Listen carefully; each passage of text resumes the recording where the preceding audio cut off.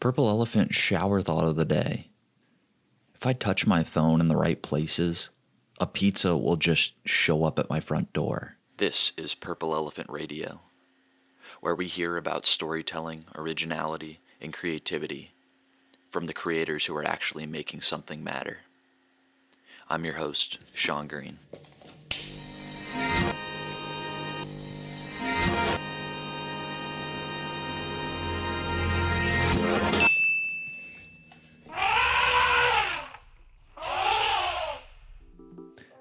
This summer, I've been working on a big project. A book for creatives, for artists, for content creators. This book is called The Purple Elephant Artist, Art and Essays for Creatives. With the help of some wonderful people, Sveta Wannenberg, Jada Bennett, and Olivia Childs, we have made something awesome. I think there are an abundance of online courses and books that revolve around teaching specific skills, whether it's marketing tactics or actual techniques when it comes to creative mediums. But what I think is underrated is the mindset behind creativity, the psychology, the philosophy, the why of why we create. So really what this whole book is revolving around is, what are the mindset shifts you need to make? What are the questions you need to ask yourself? The questions only you can answer. Your original work without feeling like you have to mimic someone. My whole intention for this thing is to prove to you that you are capable of creating, of being creative. And I hope that it will inspire you to create your own brand, your own art, your own stories. So please check the link in the description. Go on Amazon, either pre-order or order that book, depending on when you're hearing this. And I promise you, it will be worth your while. To start with this episode, I wanted to talk about this idea of a diet or a regimen for consumption, for non-food consumption, art and entertainment. And I think out of the 4 categories for the book, Think, Consume, Create, Become, I think consumption is the most underrated process of being a better artist, being more creative. And I think a huge part of that is no one ever talks about being a conscious consumer for art and entertainment. We often talk about, conscious consumption of eating. And we're all over the trendy diet. But we don't really have a keto diet equivalent of the art and entertainment we consume. We don't have a vegan diet equivalent. We don't have the government telling us the recommended diet for art and entertainment. There is no read 30 minutes a day, watch a movie a week, and limit your sitcoms to 2 shows a day. We don't have that. And because we don't have that, we need to take it upon ourselves to really consider what we're consuming and why we consume it.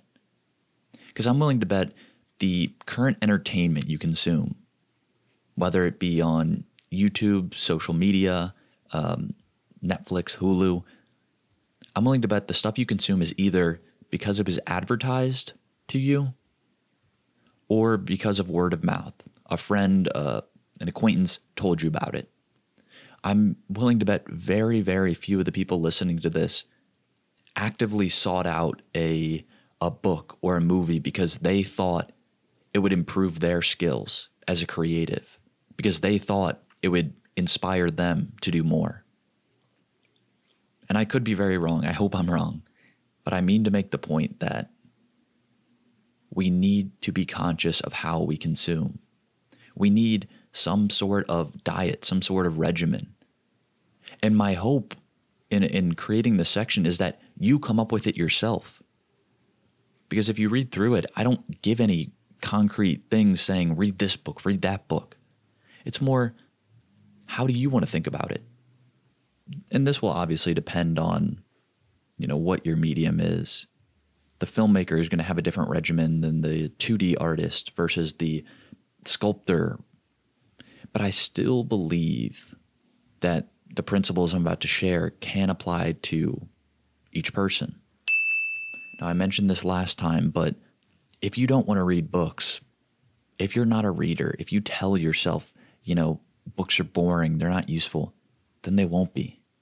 There's no point in me telling you you gotta read. Man, the best stuff is in the book.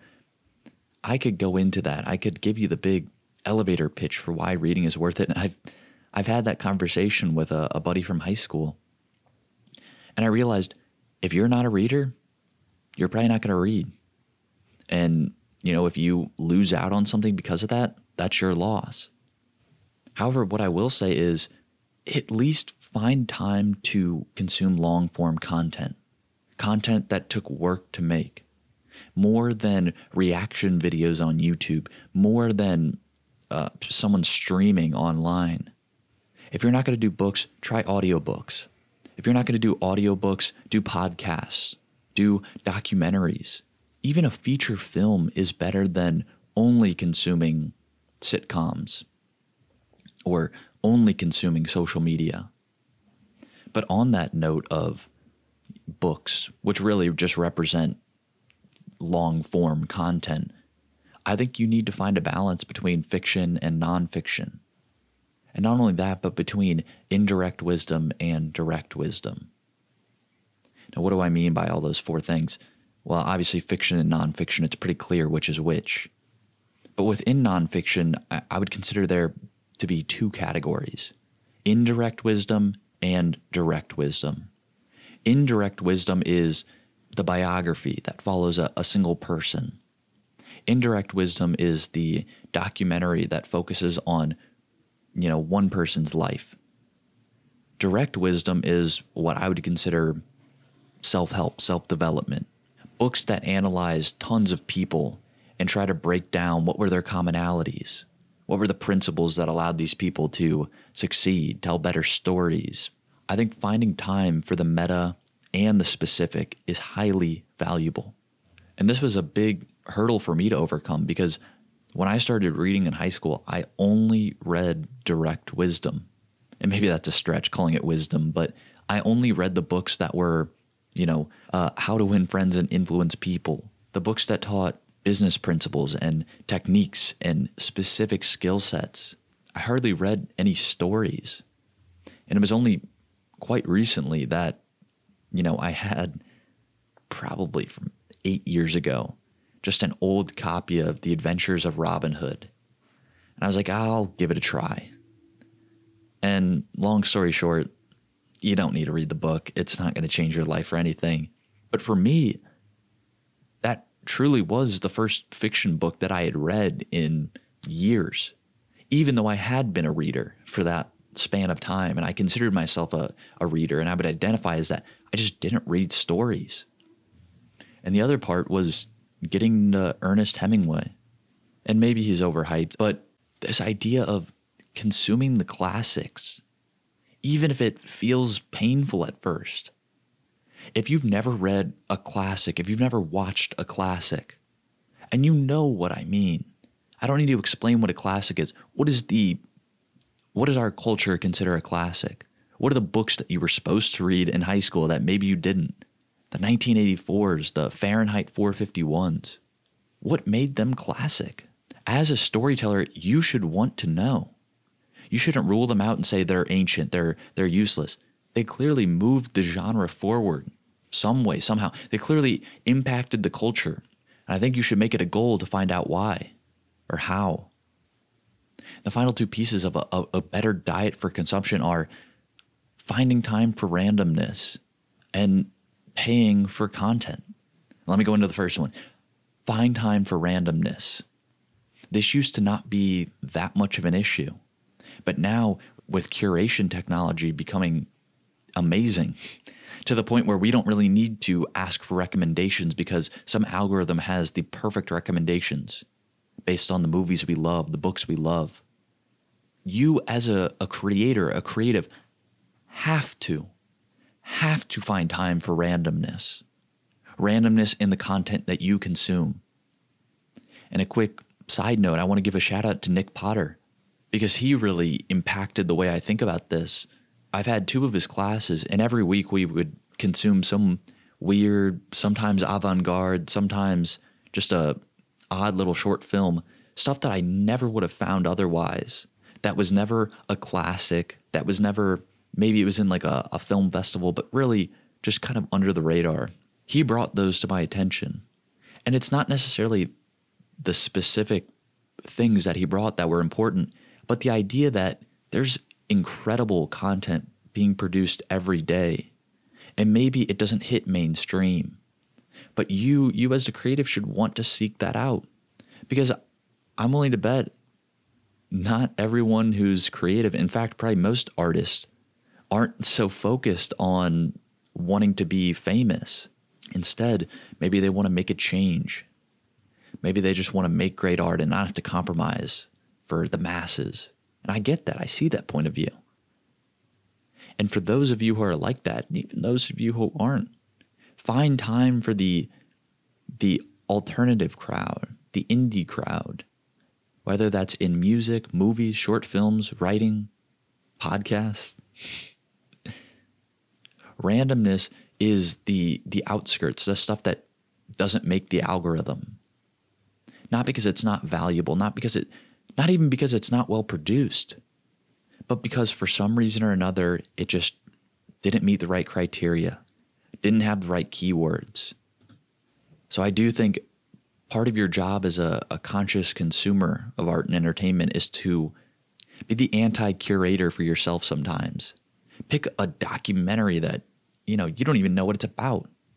Find time for randomness. We don't have that much. We don't have much of that left in our culture. Finding time for randomness allows for combinational creativity. Maybe you hear a sound in an obscure indie song, and that sound inspires a story. Or if you make music of your own, that sound inspires you to bring that element into your rap music, to a hip-hop beat you're making. Whatever the case may be, the more randomness you allow in your life, the more opportunities you'll have for combinational creativity. And the final thing I said about kind of my regimen, my opinion for a consumption regimen, is to pay for content. This one's optional. Here's the only point I want to make. If you don't pay for content, you're paying some other way. If you don't pay for content, then you're paying with your attention of the ads that you probably wouldn't want to watch otherwise. If you don't pay for content, then somehow, some way, it's hurting you. And I can draw the same conclusions for paying for food. The people who eat the cheap food, the cheap fast food, yeah, they're saving money, but where is it costing you? Long-term health. And there's no big data studies out. Maybe there is. I'm not going to check, but the waters are murky for the long-term effects of cheap content. And it sounds weird, but is the massive amount of clickbait stuff numbing us in some way? Is there some long-term impact? And I suspect, and I'm sure I could find stuff to back up my point, but I suspect that, all this allowing yourself to be drawn into the fear-based and sex-based clickbait on the internet, I think that's costing us in mental health. I think the connections there for social media and teens, where, that there's a correlation with anxiety and depression. And all I mean to say is, if you allow yourself to believe that you're pulling a fast one on the tech companies because you're not paying for anything, I just want to urge you to consider, where is it costing you? At least go into it. At least think about it. But now that I've kind of laid out my consumption regimen, and I'll just summarize it again: read books, or at least something long form, something that took work to create. Find time for that every day. Find time for both fiction and nonfiction. Find time for the real and the fake. And within nonfiction, find time for the meta and the specific. Find time for the biographies, the specific stories, and find time for the direct wisdom. Maybe this is just me, but I think everyone should find time to read a self-development book. Everyone should find time to read a book that gives you the principles of generating wealth. The Richest Man in Babylon. Highly recommend it. Completely free online, and I'll link that. That's an incredible little short story to really teach the principles of wealth, and I'm willing to bet that a lot of people don't know about it. And that's a nice mix between indirect wisdom and direct wisdom. It's a story that teaches very clear morals, very clear principles. And the other two pieces of my consumption regimen: pay for content, be willing to pay for content, at least be aware of where you're paying. Because maybe the trade-off, it is worth watching a few ads because it's cheaper. But you have to make that decision, and I hope you make it consciously. And the other thing is, find time for randomness. When in doubt, find something random. Consume a random book. Consume a random podcast. And for those who might struggle to think of something random, I would urge you to, and this again goes back to last episode about thinking, but what are kind of overarching curiosities that a lot of people have? People get really curious about math and science, nature and biology, philosophy, business and marketing. Do any of those pique your interest?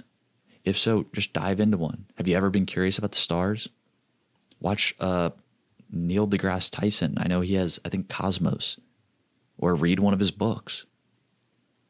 Anything to get you out of your rut if you only consume one form of content. Thematically speaking, not necessarily a medium. But transitioning from the regimen to what to do with consumption. Because really, anyone can consume stuff. Everyone consumes entertainment in some way, shape, or form. But the people who succeed, creatively speaking, are those who know how to apply it, who know how to analyze what they're consuming to make them better, more creative, to discover new techniques and tools to use for their own art. Those are the people who stand out above the rest. So I want to talk about the idea of practical consumption, which didn't make it in the book because I had thought about it after. But I want to draw the connection between the artist and the athlete.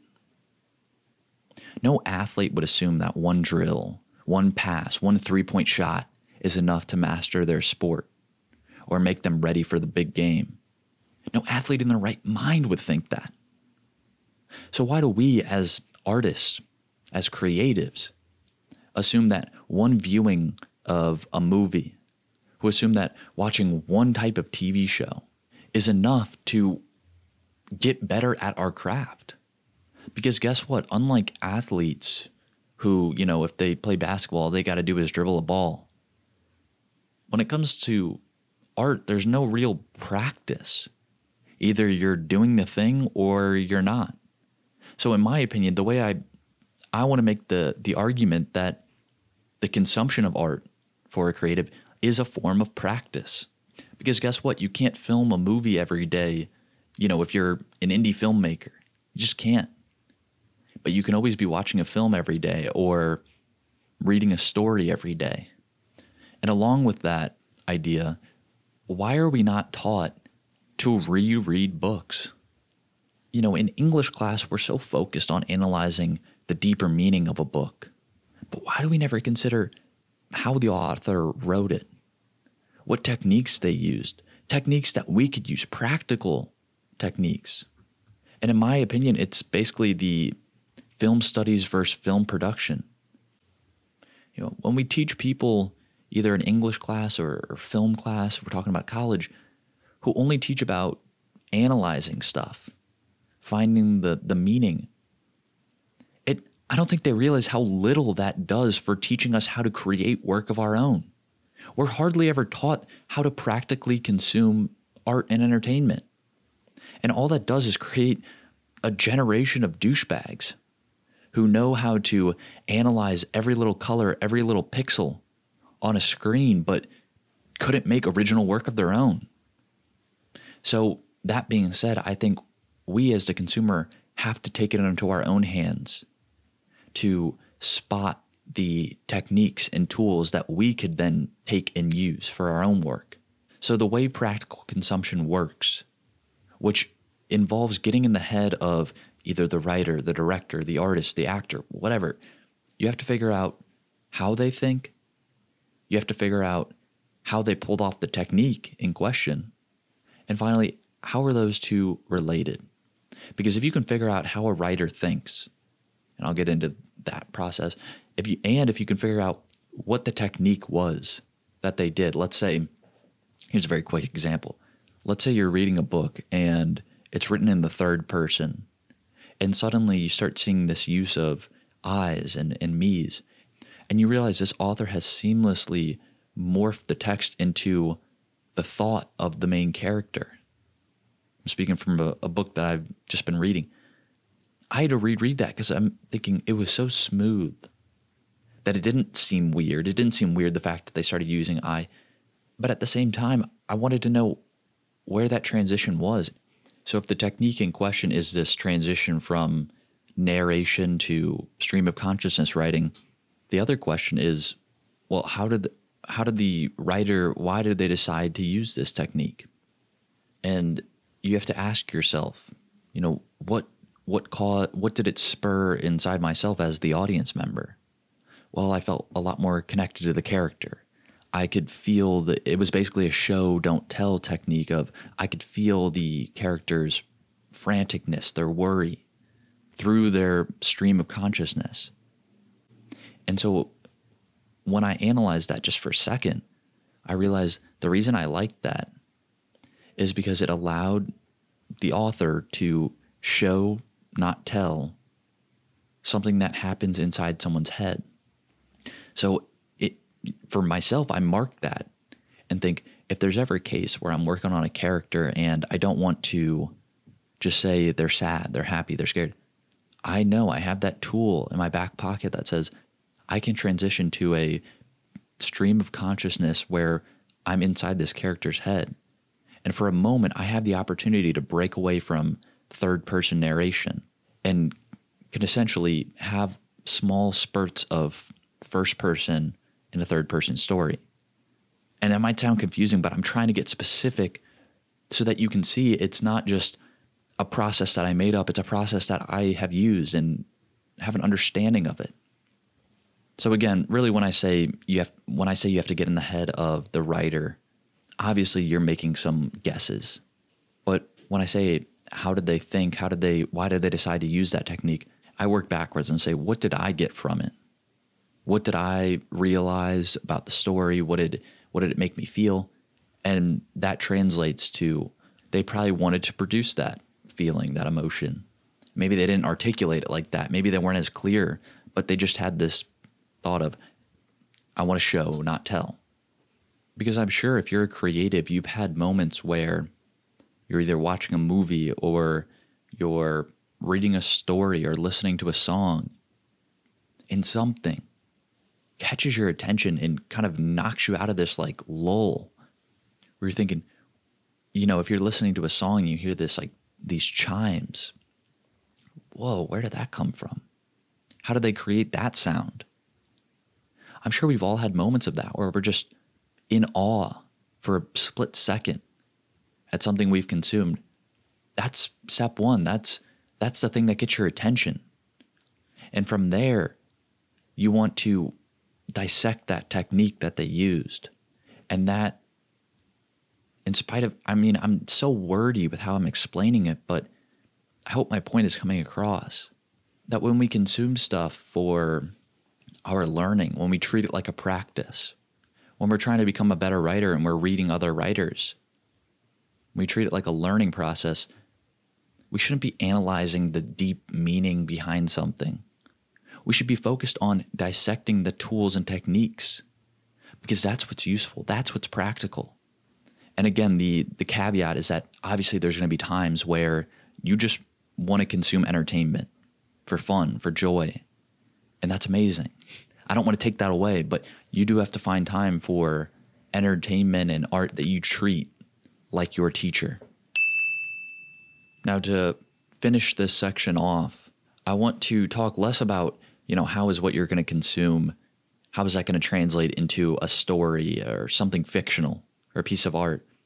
I want to get away from that for a second and talk about how we need to find time for consuming for the subject matter rather than for, the storytelling techniques they used. And what I mean by that is by going deep on something for the subject matter, wanting to dive deep on things you're curious about. Obviously, I just think it gives purpose, it gives meaning. But for those who really need a reason to, why would I consume stuff about science? I graduated high school, I'm done with that. Well, as a creative, being able to expand the type of stuff you're consuming, to be able to go from math and science to art and story, you really open up the doors for more story opportunities, for more opportunities of combinational creativity, combining elements that have never been combined before. But I can empathize. I can understand how, if you've never really done it before, sometimes it feels forced to read a book about science or to watch a documentary about the ocean. If you're really that's not your cup of tea, I get that. But if there's a lingering thought like, I always wished I knew more about this subject. I always wish I knew more about cooking, for example. If that's the case and you still have this kind of back and forth with yourself, like, but I'm not going to be a chef, but I kind of want to know a little bit about it. I'm curious. I want to treat it like a hobby. If you're having that back and forth, I'd argue that the best way to give yourself an excuse to consume that is to teach as you learn, to teach as an extension of your consumption. That's the beauty of this social media age, is that we're able to share everything, which has its drawbacks, obviously, but the fact that I can now share a blog to the world, share my writing every single day, it's annoying. It's hard. It's not always fun, but what that does, by creating that structure where I feel compelled to share every day because I made a promise to myself, I made a promise to you who listen and you who read, because I'm on the line, I've made that commitment to myself. It gives me an excuse to go deep on stuff I never would have gone deep on. It gives me an excuse to read a book about astronomy because, I'm going to make a podcast about the art of science. I guess I have to read this. I've just decided I'm going to do an episode on AI. Guess I'll have to read about it. Guess I'll have to learn about it. It sounds so weird, but if I didn't have, the podcast, if I didn't have a blog, I probably wouldn't have read those books. I used the excuse of, I have to create something new. I have to create something original. I have to, teach something. Because I had that excuse, I had incentive, I had purpose behind my newfound curiosities. And the other side of that is, even if you're not a writer, let's say you're an artist, painter, by blogging or somehow sharing what you've learned, maybe it's through YouTube videos or talking, you get this secondary skill of articulation, which is a requirement for every creative. You have to know how to explain your ideas. You have to know how to explain and describe what you like, what you want. And you'd only do that by practicing sharing, by practicing talking, typing, writing. So, no matter what medium you call yours, I'd say that writing and speaking will be a part of any medium you do. So to summarize everything I've spoken on in this episode, you gotta come up with a regimen for your consumption of art and entertainment. You've got to figure out how to apply it. You've got to be a practical consumer. And then you also have to find a method of teaching what you've learned, of boiling it down and explaining random subjects that maybe don't have to do with storytelling, that don't have to do with art. Because art is so broad, and I talked about this in the last episode, but you have to have a message to go with the medium. And the easiest way that I know how you do that is to get curious about a certain subject. And by teaching that certain subject in the form of a blog, in the form of YouTube videos, by having that medium that may not be your primary means of creative expression, But by having that, you become a better speaker, a better writer, which will help you no matter what, creative medium you really want to make a stride in. So I'll end with a quote from a blog I wrote recently called The Same Thing Twice. We must treat our craft like the athlete who does the same drills day after day to prepare for the real game. We must treat the entertainment we absorb like the archaeologist who slowly digs into the same plot of land without fail in search of fossils. We must consume the same thing twice, then 3 times, then 4, so that we can discover something new to say. Thanks for listening. Hey guys, if you like this episode but kind of wish there was more, something you could take action on rather than just passively listen, well then I highly recommend signing up for the Purple Elephant Collective Patreon. If you go for the second tier, the Baby Elephant, that'll unlock 2 bonus podcast episodes a month. And these are not normal paper scrap episodes or bonus interviews. These are workshop based around questions offered, questions you can answer, practical skills, something that you can use to set goals, change beliefs, get out of writer's block. Now, I'm making this because I think it's useful. I think passively consuming this content is helpful to an extent.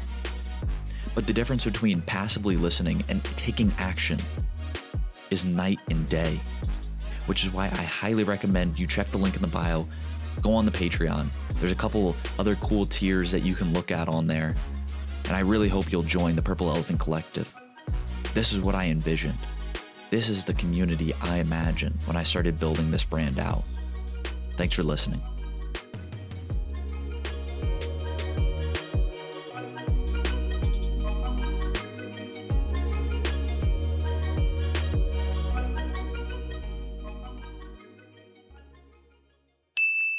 This has been Purple Elephant Radio. Don't forget to subscribe, and we'll see you next week.